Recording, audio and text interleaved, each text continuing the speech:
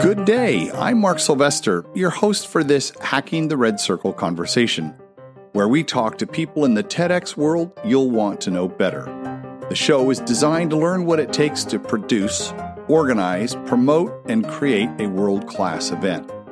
If you're an experienced organizer, you'll get some great tips. Veteran organizers share lessons they've learned so that first-timers can avoid common missteps. There are hundreds of amazing people in the TEDx universe, and we talk to a lot of them. If this is your first time to the show, welcome. We produce Hacking the Red Circle every week. You'll want to subscribe so you don't miss any upcoming episodes. Now, on with the show. I'm so excited. I've got Katy Yam, who is with TEDxMontreal. And Katy, are you the organizer, co-organizer, or how do you introduce yourself? I'm the license holder and the head curator, I would say. Head curator. Okay. Multi hats are worn. I think I do partnerships too, and wherever any elbow grease needs to be added, I'll be around. And how long have you been running TEDx Montreal? I've been involved since 2013, and right. I've organized two of them since then. So 2015 and 2016 were the ones what I was leading, and the other ones I was started as a day of volunteer or a volunteer for the event, and that's how I got involved. You were day of. What'd you do on the day of the first year?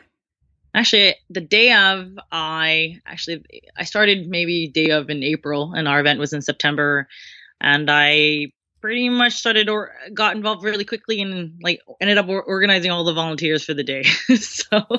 so I very quickly fell into a pretty big role, I love which then that. got me into my other role. And so what's your day job?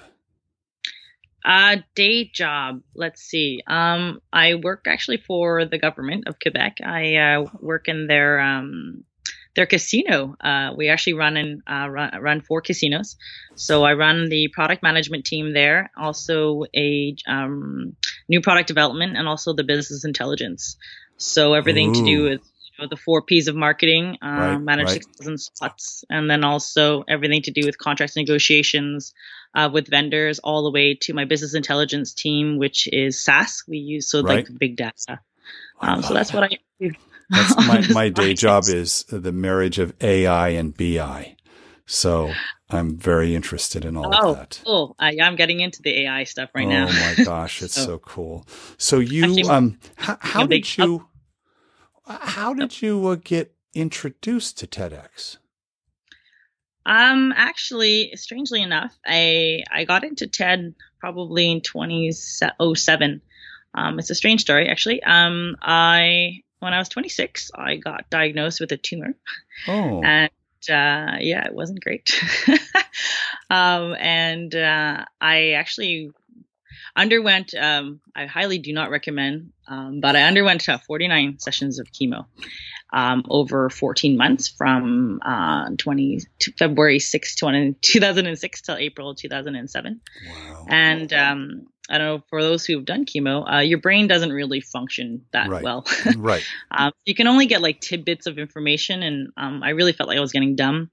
And at one point, and your capacity to read and concentrate is really diminished. And that's the year TED started coming out with TED Talks online. Right, that's right.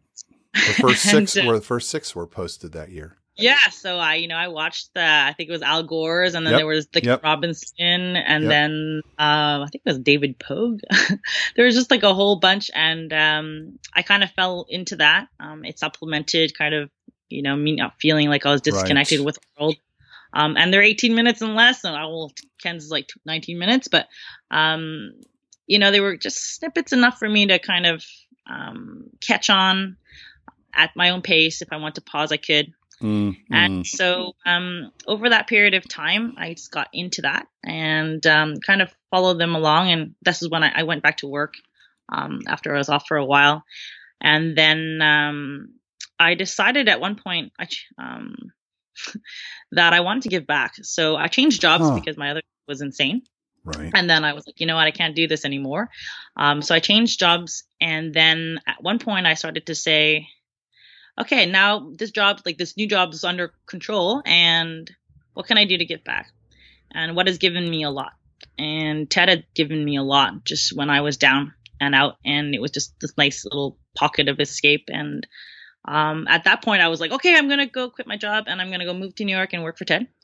And then I went, you know what? I was like, okay, let me just hold on a second. Let's just see what TED is like.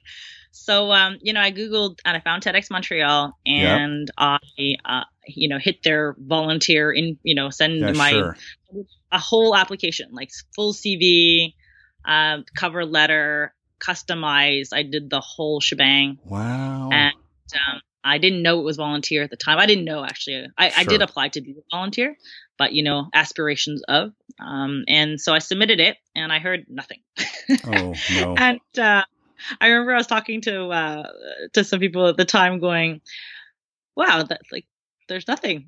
So just the week that I gave up about hearing anything from them, and I made peace with the fact that it was not happening. Right. The weekend after, actually Carlos called me, who was running TEDx at the time.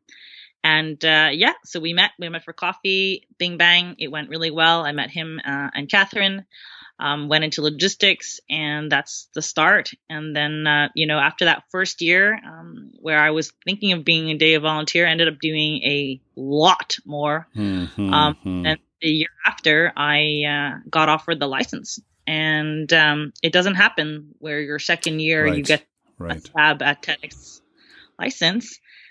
I hesitated for a long time, to be very honest, and really thought about it because it's really another job. Yeah, it is. And I said, okay, well, do I want to take on another job? Like, it was, all well and good to be on the side, but it kind of consumed 20 hours at least a week for a while. Yep. And my conditions, Catherine and I that's my co-organizer. We talked about some things and we complemented each other quite well on what we wanted. And so we took the license together and we've been together ever since. So that was 2015 and 2016, right? So we took a hiatus, actually. So we did it 2013, and because of the transition and all of our responsibilities, we took a hiatus in 2014 to kind of regroup. Yeah. And then we knew that we regroup for the long haul. So I signed on for at least 3 years just because I wanted to build the momentum. And I think changing quickly, one after another, kind of what I see for university licenses is, this kind of constant turnover. It's very hard to build that momentum and that continuity.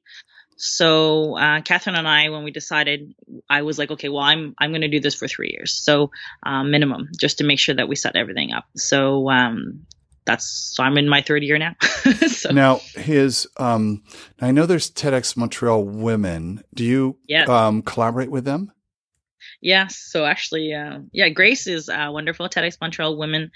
Grace runs that. And actually, the TEDx Montreal letters are actually Grace's letters. She generously lends them to us. Nice. Awesome. So, now, is there Montreal Youth and Montreal Salons? There was a youth.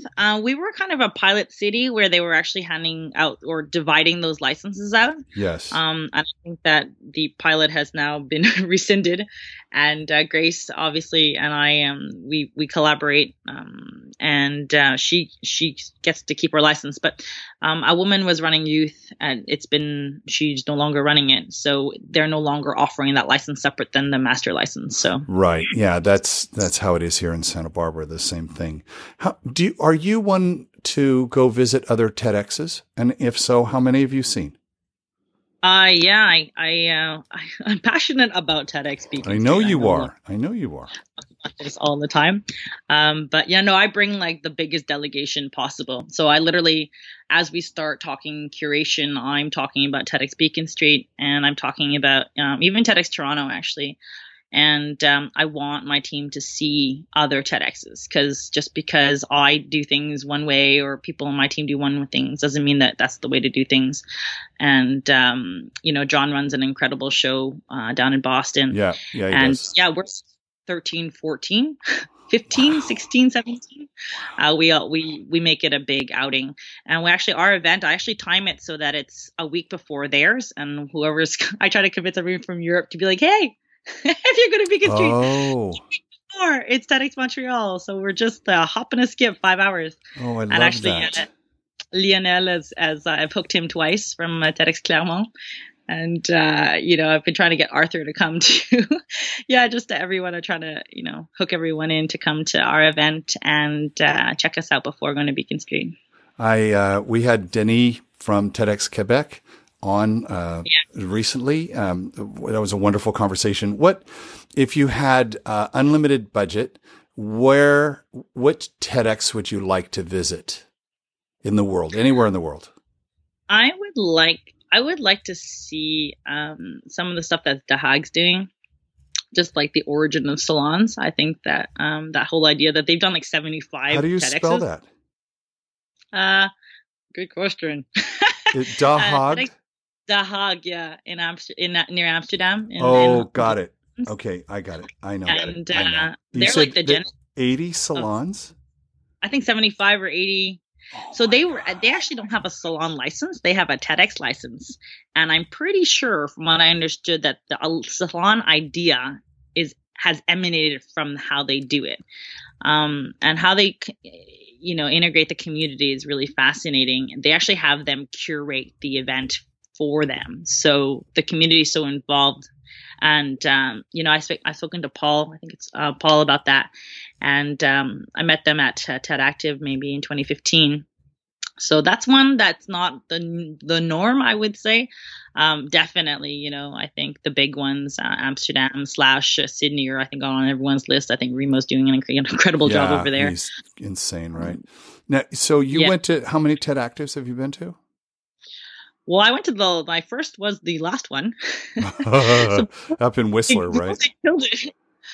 So I went to my first TED event would be TED Active in 2015. Right. And then my second one was TED Summit last June, and I'm looking forward to TED Fest this year. But it's sad, I think, since the dissolution of TED Active, TED Fest is really only for organizers. So I've seen a splintering of my TED family, most which are going to Big TED, and then the still ones that are still organizing are going to TED Fest. Yeah, this is the first time we've not gone to the main event or not done a simulcast, and we're going to Fest. This with our new show, I want to meet organizers. I'm just so deeply involved in the ecosystem now. It was like the timing was so perfect. What is it that makes the TEDx Montreal unique? What do you do to set yourself apart? For sure, two things and kind of overlap, but I'm not the only event that's bilingual in the world. There's many of them that are. But the French and English mix is definitely really, really ingrained into our psyche. The vision for us is, when I took over, and I think Catherine and I were talking about this, it was very much about we are fiercely proud of our city. So we actually do not import any speakers. There's so much going on in our city. So we have this vision of, homegrown ideas that we're fiercely proud of and that we want to push out on the world stage. Yep. So the unique aspect is Quebec has this weird culture. We really love underdogs. So we really love to cheer the underdogs. And we hate them when they succeed. It's really perverse. That's hilarious. So a good example would be like, Cirque Soleil or Sidley or Céline Dion. They're all these exports, and yet, they're revered around the world, but yet they're like extremely detested inside our own culture. It's really strange. It's like, when you're small and suffering, they're like, "Oh, we love you, poor thing," and then you get like hugely successful, and they're like, "Oh, these guys are sellouts," and blah blah blah. So we really want to create more hate. We want to create more successes that will be hated internally, and there's so much happening in our city. That we should celebrate, and actually, I think that's one of the things that I love the most about my city. Working with TEDx has just exposed me to so many different aspects. I had no idea how, so this ties into the biggest surprise, I think, is the depth of all the things that are going on in my city. So exposing that, for example, you talk about unique. We have one of the best research centers in health sciences in the world. We've got AI, which is starting to be a huge hub here. 4 universities. teeming with tons of art, culture, music, Mm-hmm. and people winning tons of Oscars and also Grammys, et cetera, et cetera. And who knew? Right. Who knew? Half the time I'm talking to people like in our own city, I'm like, did you know that last year Andres Finzi and his team are the top two cited for HIV? They actually figured out a way to open the HIV cell to have the immune system attack it. And it's actually cited in the conference, the Nobel laureate who discovered all this was actually citing Andres Finzi's work as one of the two most biggest innovations in 2015. And that's happening in my city. And you had him on the stage? Yeah. And he does a 9-minute talk about HIV. Wow. And last year we had a speaker, actually, he's working with C. elegans, these worms.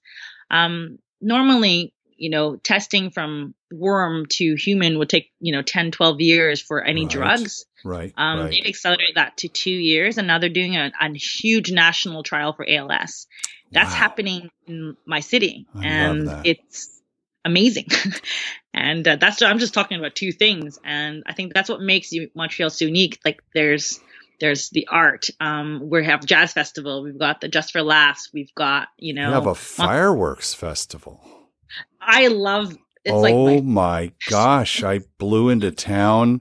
It was about 5 is sunset, and all of a sudden the sky lights up, and I'm like, "What is this?" And I go, "Oh, it's the international." Like, what do you mean? He says, "No, Germany's competing and Ireland's competing." It's like, there's such a thing as that? Oh my gosh!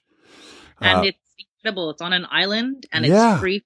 And they have music, and they actually close one of our bridges because most people don't know Montreal's an island. Right. Okay, you heard it here, folks. This is also a geography. This show is a geography lesson. We've got people from all over the world.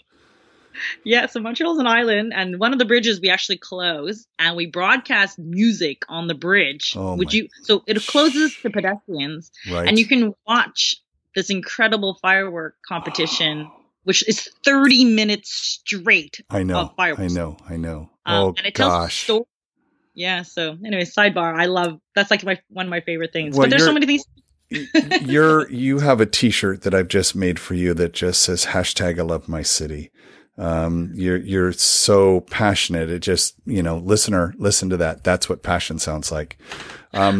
Actually, on my Facebook page, if anyone looks, you should see all the videos I post about how incredible my city is. And I think Douglas from Doug from TEDx Jacksonville finally wrote to me and was like, okay, well, I think I'm going to finally make it up there. I'm like, yeah, you should. I'm going to put a link to your Facebook page in the show notes so people can see that. One of the things our listener knows is that I'm intensely fascinated with story and storytelling and how it's insinuated itself into everything that we do these days. And TEDx is a perfect place for that. In great stories, there's always drama and challenges, and I think about fighting those, but to fight some of those, you have to have a superpower. So of the superpowers, I think about organizing, collaborating, producing, marketing, curating, partnering. I know you have to know about all of those, but there's one of them that you've got a special talent. Which one would that be? I would say it's split down the middle for me. Like curation and partnerships are the two that make my heart beat. And tell me why. So curation is it's the heart of what we do. It's ideas. And I think that democratization of ideas and finding and unearthing ideas. There's nothing in there that I love more. So, working with my team of curators is unbelievable. We have a diverse team. So I work in marketing, and, there's nothing worse than a bunch of marketers or ad agency people be like, it'd be really great if we spoke to an engineer, or hey, let's go, I think AI is really in, let's go talk about. No. So what we do is, especially we hire based on the diversity of the backgrounds of the people that are in the curation team. So, all have, I have a mechanical engineer specializing in HVAC. We have, a professor of political science. We have a researcher specializing in dance, and she's a dance performer. Actually, she's on the talk that we got onto TED.com. We have, people from the Ministry of Foreign Affairs. We've got, people specializing in renewable energies. We've got, thinking through like data scientists. We've got people working in gaming and video gaming and other, UX stuff. And even a researcher from the University of Montreal, like C.R. Shim, actually one of our old speakers. And it's about bringing in the diverse teams and what sparks their interest. Yes. Because I can't possibly know what's really going on. They do, though. So we sit together, and I think that's what makes curation the heartbeat of it all, is that we all come to the table and, it's about what's happening for real and what's piquing our interest in there. And what I love about our creation team is we hire as a team. So we all interview the new people. We see how they all fit in. I have a vote just like they have a vote. Mm-hmm. Even when we talk ideas, I don't veto anything, even though, I run the event. I think actually I've cried because like some of my ideas have not gone through, and I'm like, why is this not going through? Right. But if they're so diverse, and I am also, and it's not interesting for everyone on my team, it must not be interesting for everyone. That's fair. And we want the best ideas to surface.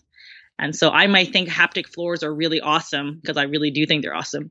But that idea got killed, and I think editing ideas is just as important as, preparing the right ideas. So do you have some advice then? I mean, I'm feeling like the person who's listening right now might think, I mean, I don't have a diverse curation committee. I will now after you've convinced me. So would you say that the advice would, I mean, what you just said, put in other words, would be excellent advice for any TEDx? So I would say get a diverse team. And the other thing we do is we do selection committees.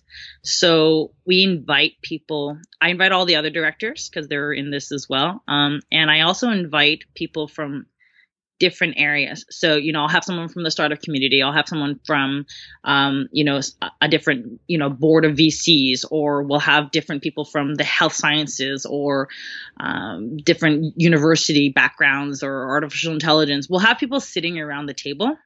And what we do is we create what we call an abstract. So an idea must go into 250 words description with 2 links. And it wipes away the star power of the speaker, because sometimes we have really big name speakers. And all that gets sent out to the selection committee a week and a half before. Everyone has to read everything. And then when they get to the selection committee, everyone has 1 vote. And what we do is the curator, who's responsible, will present the idea in 5 minutes. We debate it for 10 minutes, and then there's a closed vote. And only the ideas that get voted 85% and more move forward. So there's not a selection of, we have 36 ideas and we need 12 speakers, so we'll find the best 12. No. There's 20, let's say we have 2 or 3 selection committees throughout the year. There's 1 selection committee, and then what happens is will only the best go through. So sometimes we come out of 24 ideas, there's 7 ideas that have been voted 90%. Right. And so we have to rebalance. So then we look at the verticals and say, okay, well, what are the 7 ideas that got voted forward? So let's say there's kind of 2 in education. So we kill that vertical. Anything that's in motion with education is done. And we take a look at what's missing. So we knew at one point, like one of the years, we were missing something in law. We were missing something in design. We're listening / architecture. So then we focus the rest of our energies hunting down ideas in the verticals that are missing. And that's how we make sure that the program is very diverse. What percentage of submissions are ones that you've hunted down through this network you've just fabulously explained? And how much come from submissions on your site? So we have submissions on our site, but most of them aren't of the quality that we would like at this point. I would say we review all of the submissions, but most of them we're reading up on what's happening in each of our industries. So each of our verticals, we're very, very much in touch and networking through them to see who's working on the breaking the breakthroughs. Submissions generally are some things that we've already seen, have already read about, are already in motion, and our creation team is really looking for things that haven't yet gotten the visibility that it deserves. So if something's already been spoken about all over the news, etc., well, that's reason enough that it has its own momentum and doesn't need us to back it behind it. So we generally pick very few from the submission. I am being very selfish right now because we're going to be doing, we're ramping up TEDx Santa Barbara right now. And this is very, very much on my mind, because I get 10 letters a day from people wanting to submit. And, to your point, they're not, and you said that very politically correct. If that you said submissions aren't of the quality we would like, and I have to echo that. And it's, I get that. I want to move on to, now that I know your superpowers in curation and in partnering. What's the biggest challenge for you? I like to call it the dragon, but what's the biggest one you're still battling? We are not very well known in the French community. And I think I've been connecting with a lot of French speaking TEDxers there. And I think this applies to any multilingual. I think the Spanish Mafia has been doing an incredible job. I think they're really killing it. And it would be great if we could move in that direction in the French aspect. In my city, there is incredible amount of things going on. So Creative Mornings is here. They're doing really well. We have a conference called C2 Montreal. We've got a lot of amazing brain stuff going on. So TED isn't known, and I have a challenge, and it's still a challenge. And it's one of the things that we're working on is how do we increase the awareness that French speakers can gain a lot from TED, and that they can actually watch this, and it's free and it's online most of the times, and actually really big partners, and I won't name who they are, but I've gone and met them, and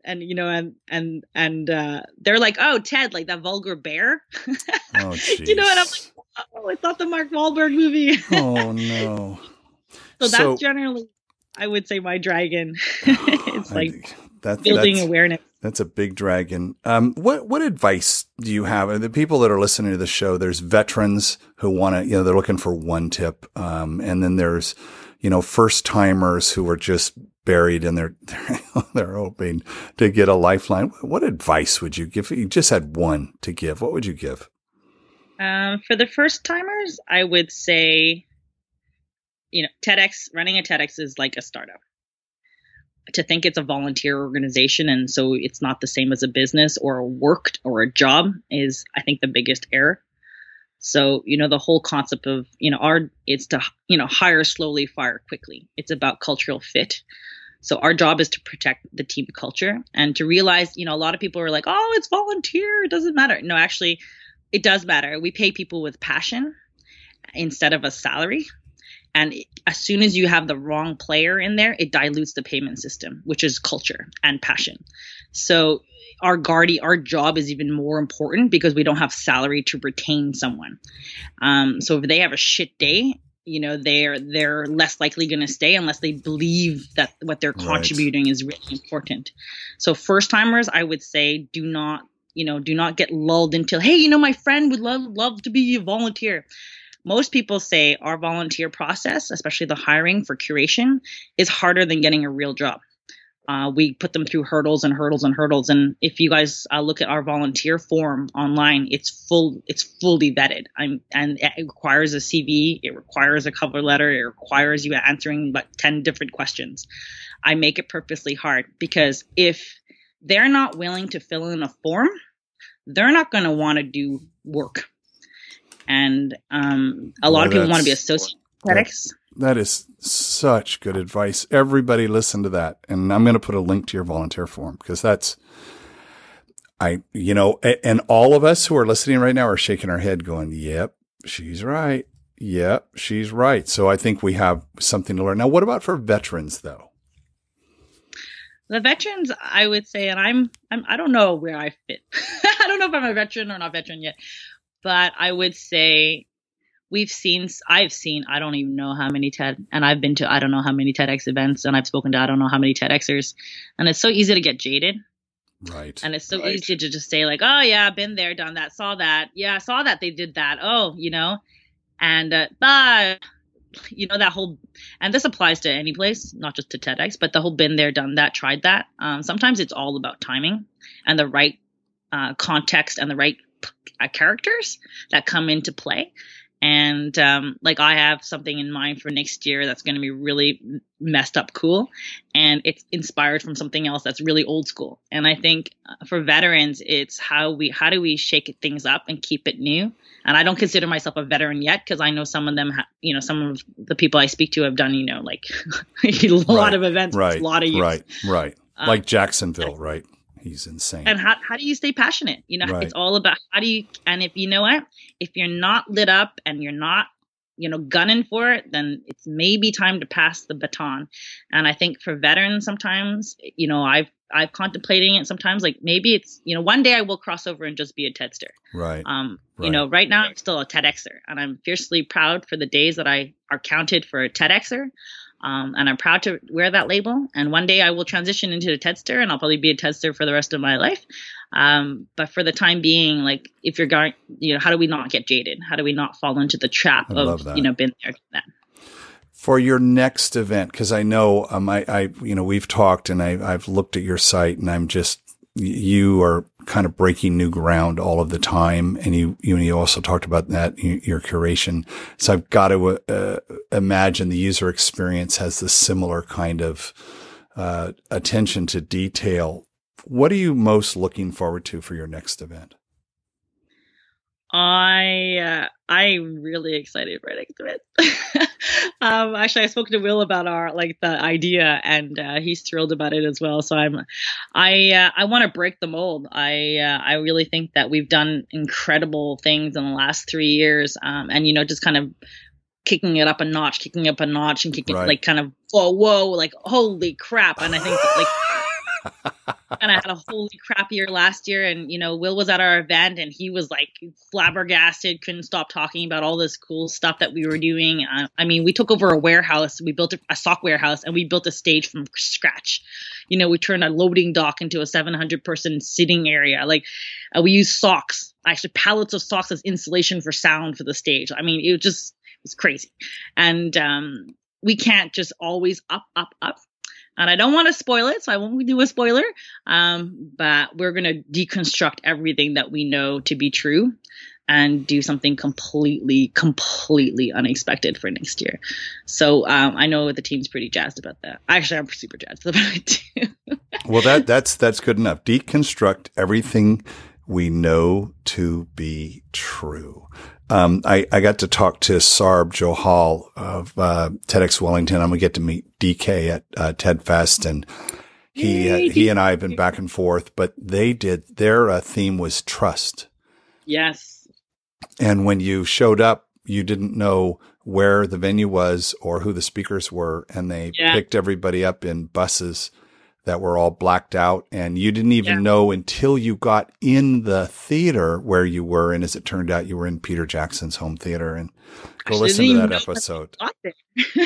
Because DK was telling me they even built a tunnel from the buses straight into the thing. Yeah, they didn't know where they were. Yeah, it's nuts.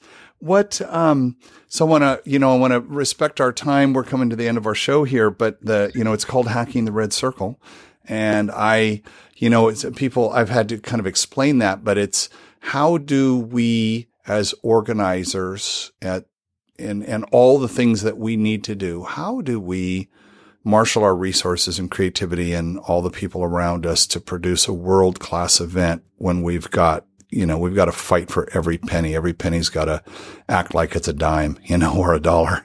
What one hack would you suggest to organizers? Oh, that's fine. Actually, my answer is very much in line with what you just said, which is great. So through partners, I customize all partnerships for what we need. And I know it's really cheesy to say win-win, but that's really what we do.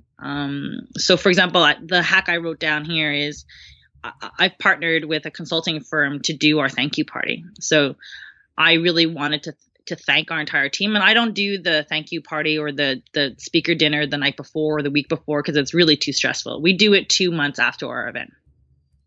So we take the stress off of that, and then it's this, talks are out and everyone's cajoling, and instead of paying for a really expensive speaker party or a TQ party, I turn it into an event with this consulting firm who wants to be known for innovation, and they get to invite the 50 of their best top clients.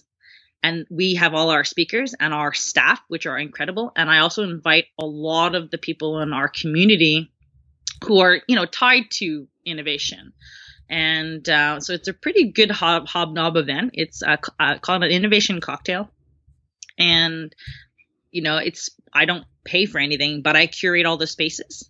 And we get to mix their clients in with our speakers, and they get to see people from the arts or culture or science, health sciences that a consulting firm clientele doesn't necessarily interact with all the time. Right.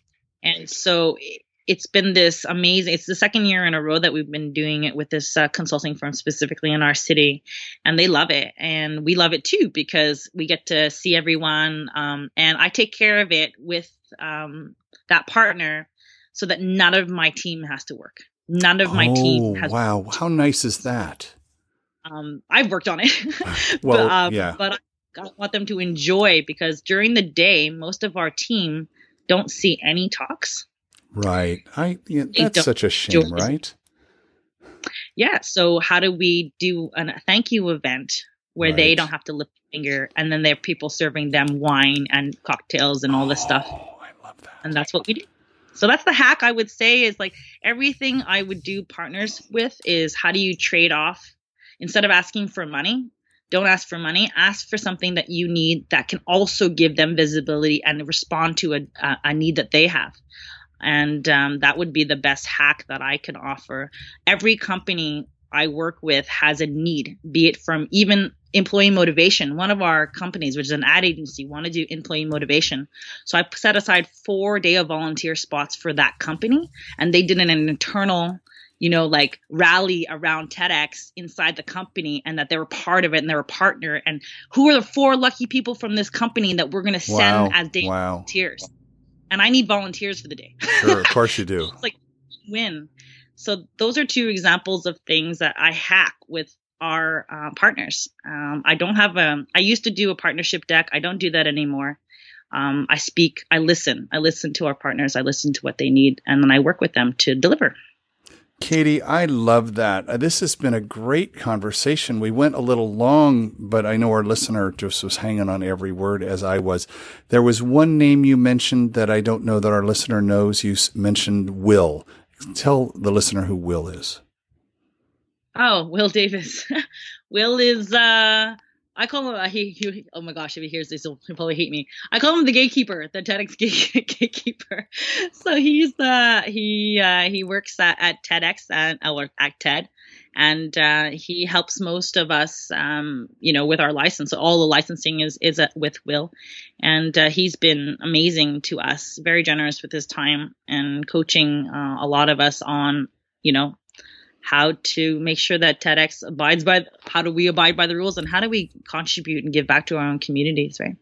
So that's who Will is. I think I'm going to give a shout out to Will, because this show is he planted a seed when I went to New York before the holidays. I really wanted to do a podcast around TEDx, and I had some various ideas, and he said something. He said, "Did you see the case study that Venice just posted a couple of days earlier?" And I said, "Yeah, that was fantastic." And he says, "I learned from what you guys do."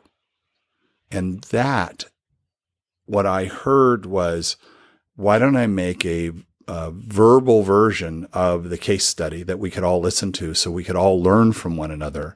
And that was, I wasn't really sure what the format was going to be. And it was that conversation with him. I said, yep, that's what I'm going to do. So Will, I hope you're listening, and thanks for all that you do. I know you've got a hugely hard job. Katy, thank you so much. Thanks to all the people that are there at TEDx Montreal. I hope that your attendees will get to listen to this, and they'll get a little behind the scenes peek and get to learn more about you. Well, thank you so much, Mark. It was a pleasure. I think this is wonderful, and I think it's so great that you're putting so much time for the resources. I think the audio idea is good, because sometimes the TEDx Hub, though it's amazing, there's nothing like listening to a podcast that just kind of, hammers things home when you're, commuting. And I would also like to thank Will and the whole TED family. They've been incredible. Actually, the whole TEDx family. It's been an incredible journey, an incredible ride, and I thank you for doing this. And I know a lot of TEDxers will, the ones, as you said, that haven't yet even realized that there are going to be TEDxers one day will appreciate this too. I know. Thank you so much, Katy. Take care. Take care. Thanks. Thanks for listening to Hacking the Red Circle. Have an idea for a guest for the show? Or would you like to tell us your TEDx story? Just drop me a note in an email to mark@hackingtheredcircle.com. Please be sure to rate, write, and review the show on iTunes or wherever you listen to your podcast. Makes a huge difference. And share the show with your team as we seek to grow our audience around the world. Until next time, this is Mark Sylvester, your host for Hacking the Red Circle.